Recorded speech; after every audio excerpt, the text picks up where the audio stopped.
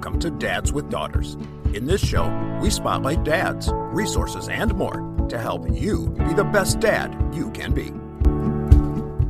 Welcome back to the Dads with Daughters podcast. I'm your host, Chris Lewis. I'm really excited to have you back again this week. And today, I always say this, but today I am really excited. I was able to hear our guest today speak at a conference that I was at. I went to the National Association of Student Personnel Administrators. That's the full name. They go by NASPA, but I heard him speak, and he was talking about some pretty amazing things when it comes to social justice and education, but he also started bringing in some pieces about being a father today, being a man today.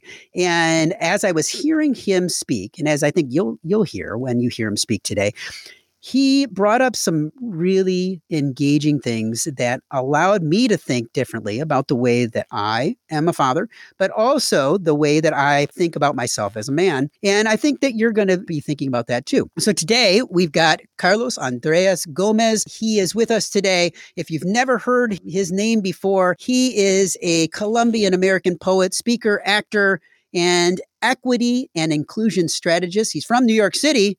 He now lives down in Atlanta, Georgia. He's an author of a number of different books that I'll put links in the notes today. He's got a brand new book out called Fractures, which is a book of poetry. Another book that we're going to talk about today is his memoir called Man Up, Reimagining Modern Manhood.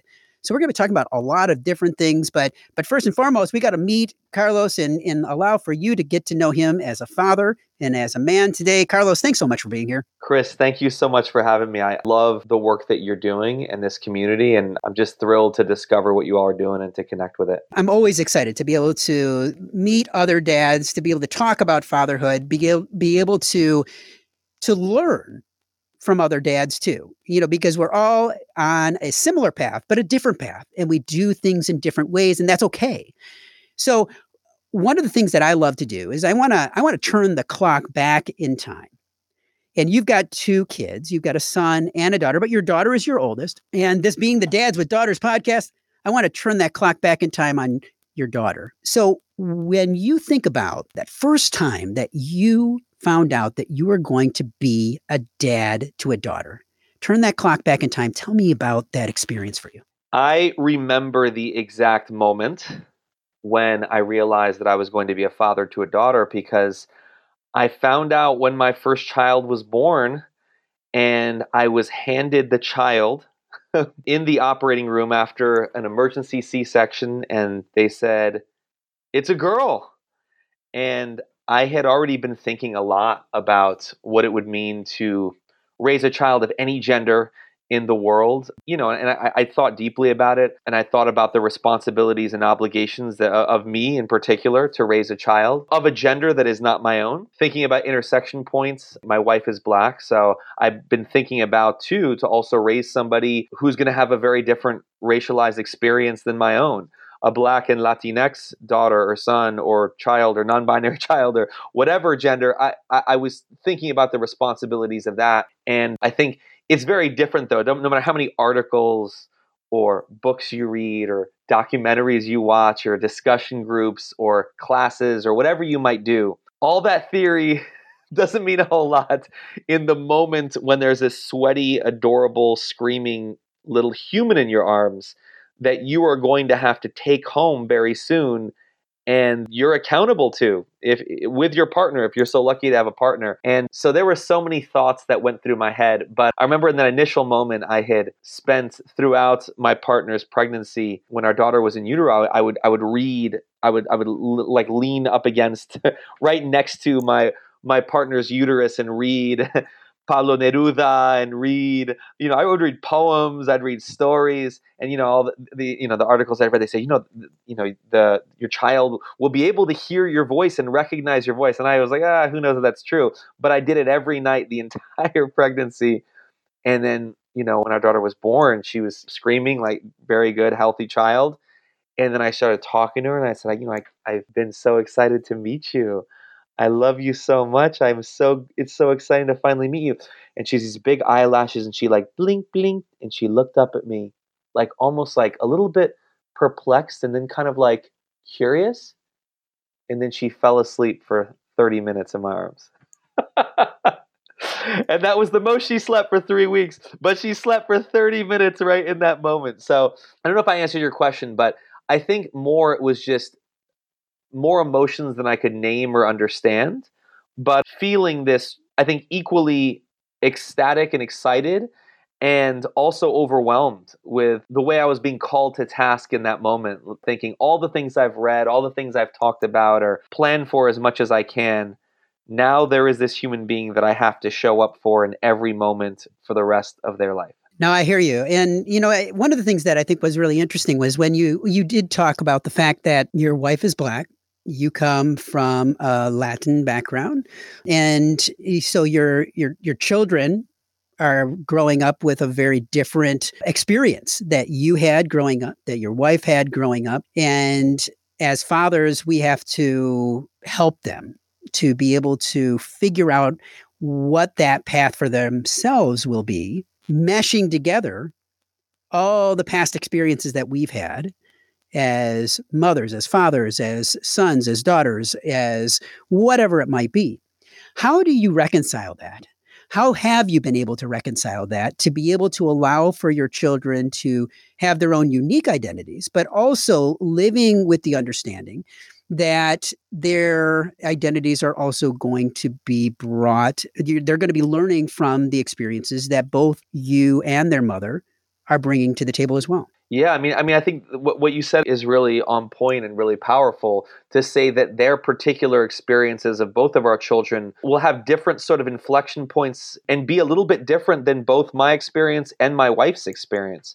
Us being an interracial family, and there are obviously like common points of connection, but I think us trying to be a household that deeply values being culturally competent, being aware about the world and about identities and how they intersect and how they impact the way we move through the world. And I think one of the strategies we've used is each of our kids have multiple godparents that are positioned differently in terms of their identities, and that was very intentional. In addition to obviously being people we deeply love and trust, but they have a big sort of network of kind of like aunties and uncles and relatives and guides that they will have in life that I think will be able to pick up, giving them insight and guidance and perspective on identities that either my wife or I have no context for. And I think that's really important too, as parents, recognizing there are different important lessons that need to be taught to our kids that we are not most equipped to teach them. And to me, some of that is delineating, saying, who are the people we love and trust who will be able to teach them the things that we cannot teach them? And so that's something that we've already been very mindful of in the way we kind of selected the godparents. And, I think as we move along in our journey as parents and in our relationship with our kids, we take very seriously educating and informing ourselves as much as we can, but also making sure all the different resources we use to teach them how to read, the movies we watch, the children's books we have, we're making sure that they learn about all different kinds of people and lived experiences, and putting an emphasis on those lived experiences that both my partner and I cannot speak toward. So that's something we're both very, very conscious of. And I kind of laugh because, in my memoir, I talk about it. And this is generational. This may have been that time, everything else. I mean, my parents are both fantastic parents, but they did not, a lot of the work that they did in terms of speaking toward identity or cultural competence, they probably would even acknowledge themselves they could have done a better job with. But they did the best they could in that time, as we are all doing as parents. And I'm sure that one of the things I've always said is, I say, one of my dreams as a parent is that I'm going to get to a point where my kids are going to be, they're already my teachers, but where I will be obsolete in my orientation about the world, and then they will be my guides. To me, that's being a parent the right way. I should make myself obsolete.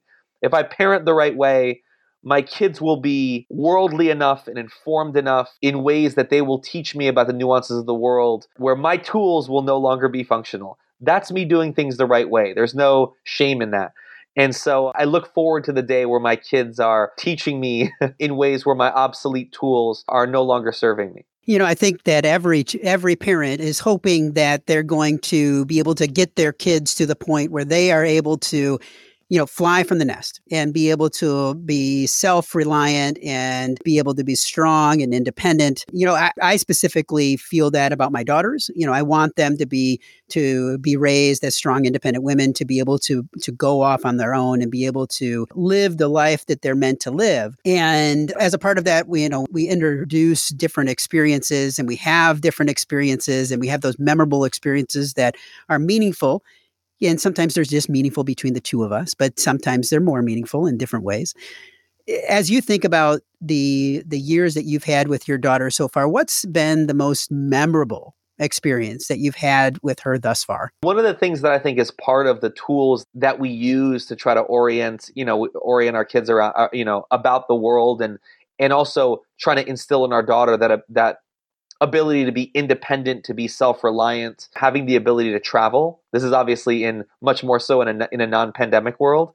But some of the most special experiences for me, I think, are being able to travel with my daughter, and even going to places where, and you know how this is, especially with a 5-year-old. This can be just, going to the dollar store. It can be its own experience. But just watching, I think it's something I think one of the great joys of being a dad is experiences that you've taken for granted, that you are suddenly gifted fresh eyes to see this moment or this experience or this place, when there is a 3-year-old or a 5-year-old that is discovering, it could be like a pom-pom or cotton candy, or the house, your grandmother lives in, or whatever it might be.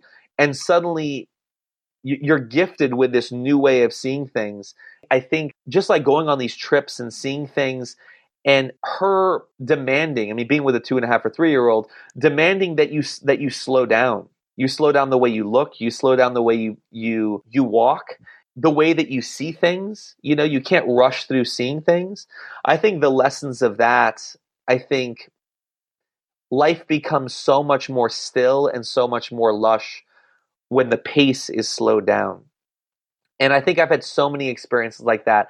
We before we moved to Atlanta, we would take our daughter. She loved going to Mets games at Citi Field.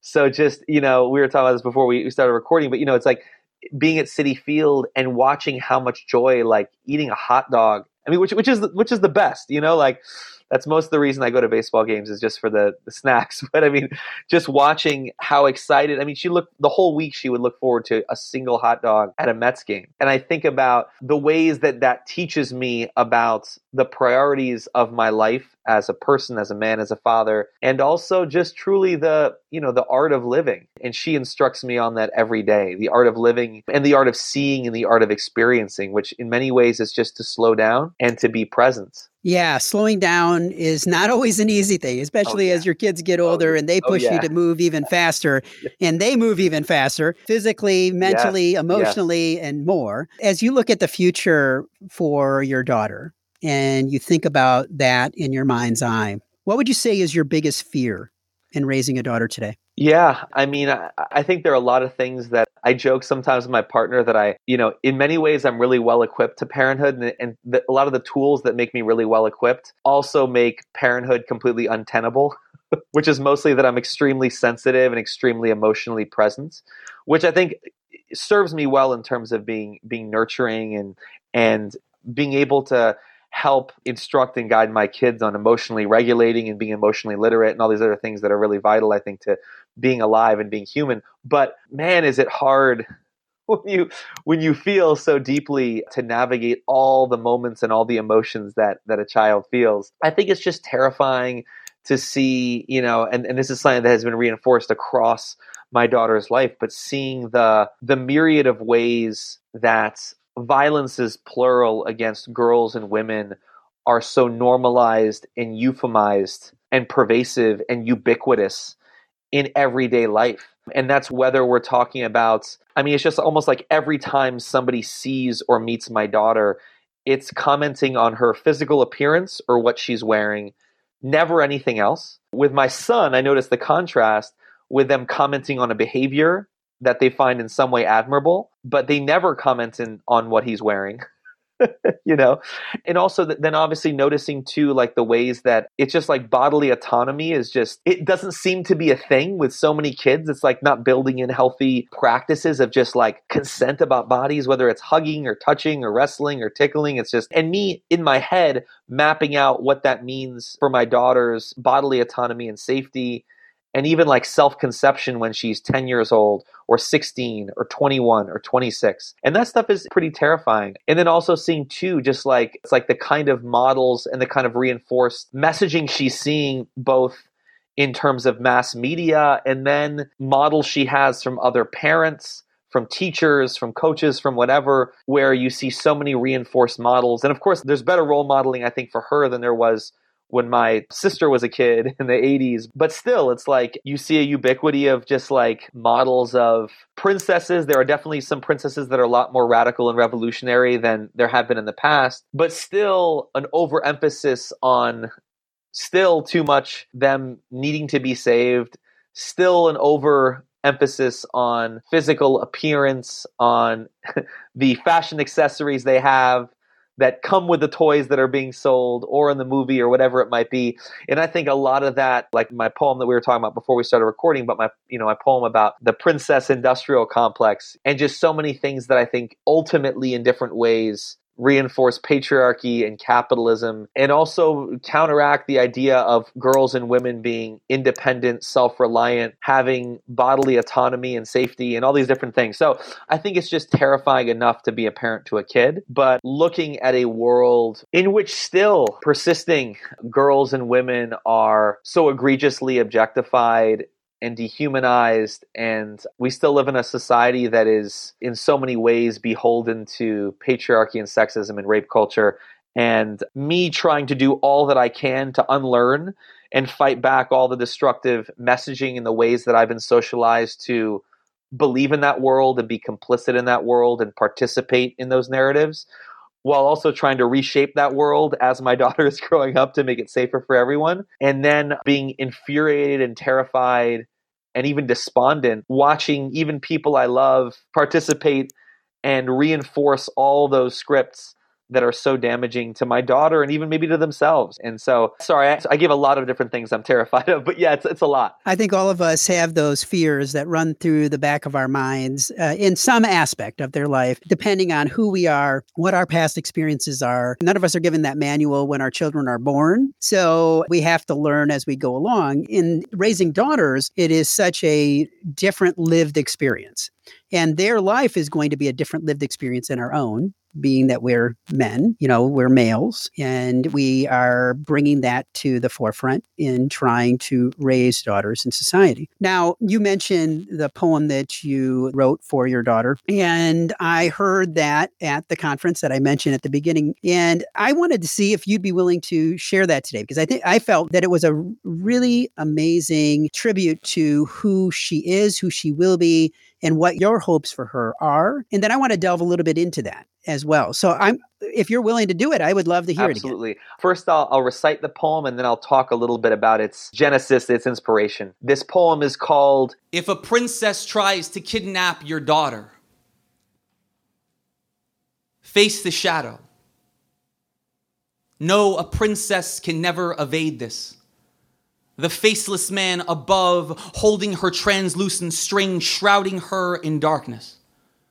Brave his silhouette, dilated and distorted, swallowing each glimmer of light flittering from her body. No wonder she loves rhinestones. No wonder she is obsessed with pink. Unveils her skin as though air might shepherd light towards her gaunt plastic and chest magnified by the male gaze. She was never meant to be human. A siren called forth by war. Grief misnamed, distraction made to disguise our hearts with innocence. They have spent millennia readying this role for your daughter. Learn the chronology of what they will try to project her into. Princess Pretty, Princess Precious, Princess Mixed Girl, Princess Fetish, Princess Sassy, Princess Sexy, Princess Hot Girl, Princess Harlot. Refuse the epithet defended as compliment. It will not make her more special. It will not make her more safe. The word is dangerous and ubiquitous as a shaking chamber baptized by gunpowder. Refuse the pink tutu. Pink tube top made to fit a 3-week-old. Endless tiaras adorned with fake Congolese gemstones. The hard-etched thong made for a 9-year-old girl. Refuse the relentless pretties. They toss her way like glittering wreckage. I respond, President. I respond, call her President Grace. They say well-behaved little lady. They say pretty little peach, pretty little princess. They comment on her eyelashes and skin tone as though we baked her from a ready-made biracial cake mix. I respond resilient, firestorm, brilliant, renegade, Joan of Arc, I yell back. Fannie Lou Hamer, Frida Kahlo, Alice Paul, Dolores Huerta. I tell them how she arrived, writhing in the full-throated yell, how she shrieked into life 21 hours into labor, my daughter's pulse stuttering towards mute, how seconds away from being choked to death by the umbilical cord, she screamed her airways open so that oxygen could buoy her tiny lungs, how her head rose up on its own, a stubborn orchid from sturdy shoulders just 7 seconds after emergency surgery, 7 seconds from suffocating. Our daughter will be a neuroscientist. A biochemist who discovers the cure to progeria or Ebola. Our daughter will shoot 90% at the free throw line and adore Sophocles, Audre Lorde, and Mahmoud Darwish. Our daughter white knuckles her way to sleep, eyelids clenched, afraid that she might miss something if she blinked. She is many things. She is everything. All things radiating at once, but one thing she will never be is a princess. Powerful the second time as well as the first time. Now, I guess one thing that I wanted to do is ask you, now tell me about some of the genesis of this and why it was important for you to write this, but also now share it with the world. The story I often tell is like going shopping for my 3-week-old daughter and going to this department store, and it was like 8 different shades of pink, everything sequined, and everything was only princess stuff. And I thought, what is this? I mean, this is in New York City. This is in Queens, in the most diverse, literally zip code in the United States. And this is what we're being offered. And me walking over to the boys section, like forget a gender continuum. It was just like binary, girls here, boys here. And to find anything related to numbers, math, science, dinosaurs, anything else, it was only on the boys' side. And it was me thinking, what is this? Like how obsessive people were about people asking me, what are you having? I got this question the whole time my partner was pregnant. I kept telling people, I said, listen, we're praying for a human baby, but if we get a dinosaur, it might get awkward when they get older, but we're going to love them all the same. And that was my line. And people would say, what are you going to paint your nursery? And I'd say, we live in Queens. We don't have a nursery. Like we're in New York City. It's a tiny apartment. But, it just seeing, and I think a few things that would come from that, but just how beholden people still are to this very destructive, rigid, and suffocating gender binary, as opposed to a gender continuum. But then beyond that too, like how much I would see people being so enthusiastic, I think coming from a place that's well-intentioned and saying, oh, I want to celebrate your daughter, but having that manifest in a way that was deeply like playing into these restrictive, limiting notions of what a girl is supposed to be. Whatever that means to the person who is projecting that messaging toward our daughter, and seeing the various ways that would be reinforced. And us being very insistent on saying, listen, we want our daughter to have access to the full spectrum of humanity, of possibilities toward who she is meant to be. We want her to determine what her fullest, best, most authentic self is, and we don't want to encroach upon that or inhibit that in any way. And that's really hard in the kind of world that we live in. It's a challenge every day. I'm sure a lot of dads can relate to this. It's definitely hard to be able to put yourself in that mindset, in that place, and being able to see the world around us in a different way. Because I think that for some men, we have blinders on. And until you have a daughter in your life, and you then have to see the world in that different way. And I think your poem talks to that. Like you said, going to the store, seeing the pink, the glitter, the things that are being marketed and sent out into the world for girls to take in. And sometimes dads do go out and see that. Not every dad does. Sometimes it's the mom that goes out and sees that too. And it's just reinforcing what they've probably grown up with too. Yeah. Yeah. So it's challenging in that regard. Now, I mentioned at the beginning that you do have a book out, and I want to make sure that we talk about this because you have a memoir called Man Up, Reimagining Modern Manhood. And for those that have never read this before, when you talk about reimagining modern manhood, what made you decide that that was the memoir title? But also, why did you feel that modern manhood needed to be reimagined? Sure.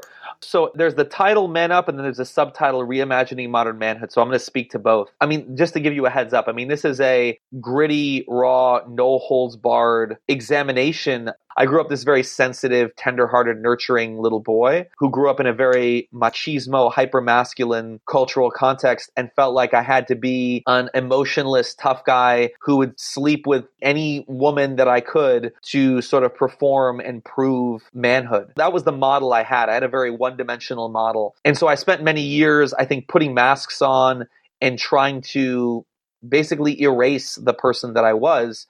And then got to a point in my late teens where I was so depressed and lost and in so much anguish over being this person that I was not, that I think I got to a breaking point and then kind of had to find my way back to myself. And the memoir tracks that and tracks like all the mistakes and missteps and along the way. So just to give your listeners a heads up, I mean, it is uncensored adult content, wear a seatbelt. So I never heard about their big missteps and fumbles. It was always sort of couched in, other guys do this, but I've been reading Bell Hooks and Patricia Hill Collins and Kimberly Crenshaw since I was born, and I said, well, I didn't grow up in a context with intersectional feminists and critical race theorists teaching me in a cooperative, equitable learning environment. That's not how I grew up. And so the book is really living in that grit and in the complexity of that journey. And for me, if I was to name something that was a real emblem of the ways that I was shamed, if I was to pick a phrase or a symbol that I think signified me being shamed for who I was, it was the phrase man up. And so people would tell me to man up when I got emotional. People would tell me to man up when I was being tender or sharing or collaborative or asking questions. That phrase was like a sword that distanced me from myself. And, I say my mom used to always tell me the way that you kill a monster is you turn the lights on. And so I named the book Man Up as a way to put a spotlight on the monster that haunted me my whole life and to take power away from it, to diffuse the power of the phrase that I think is so toxic and still one that is used as a weapon. Now, the subtitle, which obviously resides in tension with that very intentionally, Reimagining Modern Manhood, is really trying to gesture and invite people into guys giving themselves permission to reimagine the script of masculinity. When I was growing up, I was told there was one script. You got to follow this script. And I didn't even know what happened if you didn't follow it. It was just you didn't have a choice. You have to do this. You have to become this sort of this cartoonish archetype of stoic, aggressive machismo. That was the only script. And so for me, the book is really saying, this is the way that I found my way to be back on the path toward my fuller, better, more authentic self, which is not to tell other guys, emulate this, become me. No, everyone has their own journey. Everyone has their own authentic version of themselves.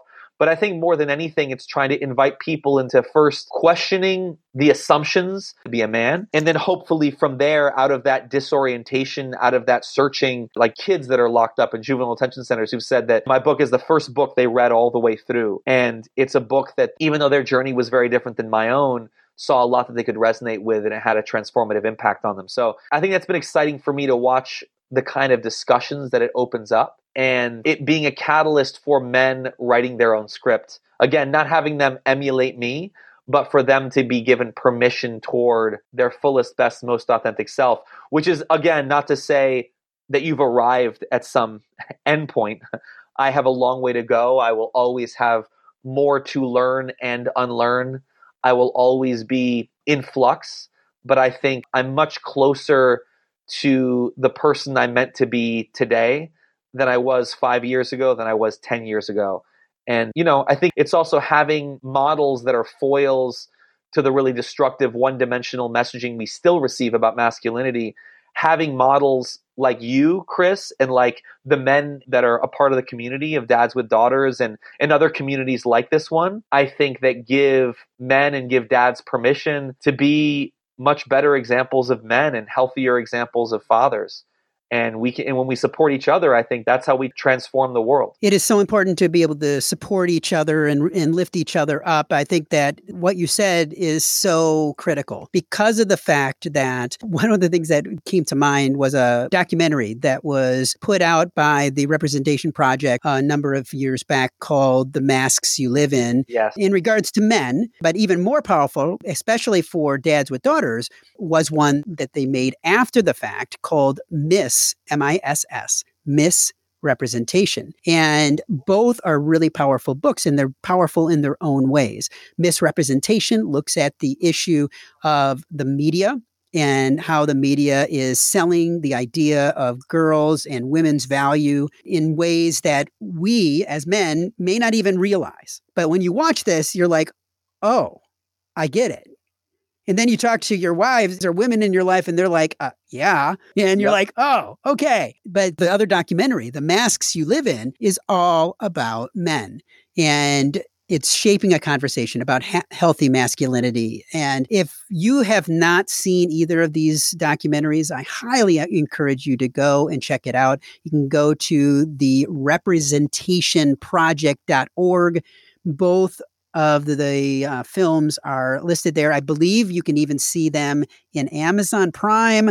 I believe that they're available there, or Netflix. It's on one of the two that I believe I've seen them there. But your words reminded me of both of those documentaries that are out there because they were really powerful ones. And I think that the other thing, though, that comes to mind is the fact that every one of us has that baggage, Absolutely. that we bring to fatherhood, that we bring to our identities as men, but also the baggage that we bring to the relationships that we engage in with people in our lives, and the masks that we put on, the identities that we put over our shoulders, the capes that we wear. Those are all just raw in regards to what unconsciously we're being told as men as we grow up. And some of us grow up in situations where we are ready for the world and we're ready to be vulnerable and we're ready to be able to be out there in front and be someone that is open to so much. But then there's others that are not. And that's okay. We're all at a different place in our lives, but we have to be willing to speak and say what baggage we have. Absolutely. Big shout out to Jennifer Siebel Newsom, who did both those films. I can't recommend them enough. Yeah, that's absolutely, Chris. Now, we always finish our interviews with what I like to call our Fatherhood 5, where I ask you 5 more questions about you as a dad. Okay. In one word, what is fatherhood? Commitment. When was the time that you finally felt like you succeeded at being a dad to a daughter? Never. You're still working on it. I'm actually going to go back on that. That's not entirely true. Part of it is it's always a work in progress. I remember I would do my daughter's hair before I took her to daycare when we were in Queens. And there were a couple times I thought I did it pretty impeccably and did like a harder hairstyle. And I was pretty proud of myself. And I'm sure with your children being multiracial too, the way that you have to do your daughter's hair is different than the way that I have to do my daughter's hair. And you have to learn. Absolutely. You have to learn a completely different way. A lot of learning and a lot of practice. Yeah. Because, I mean, I've never had long hair, and my daughter's hair is different than my hair.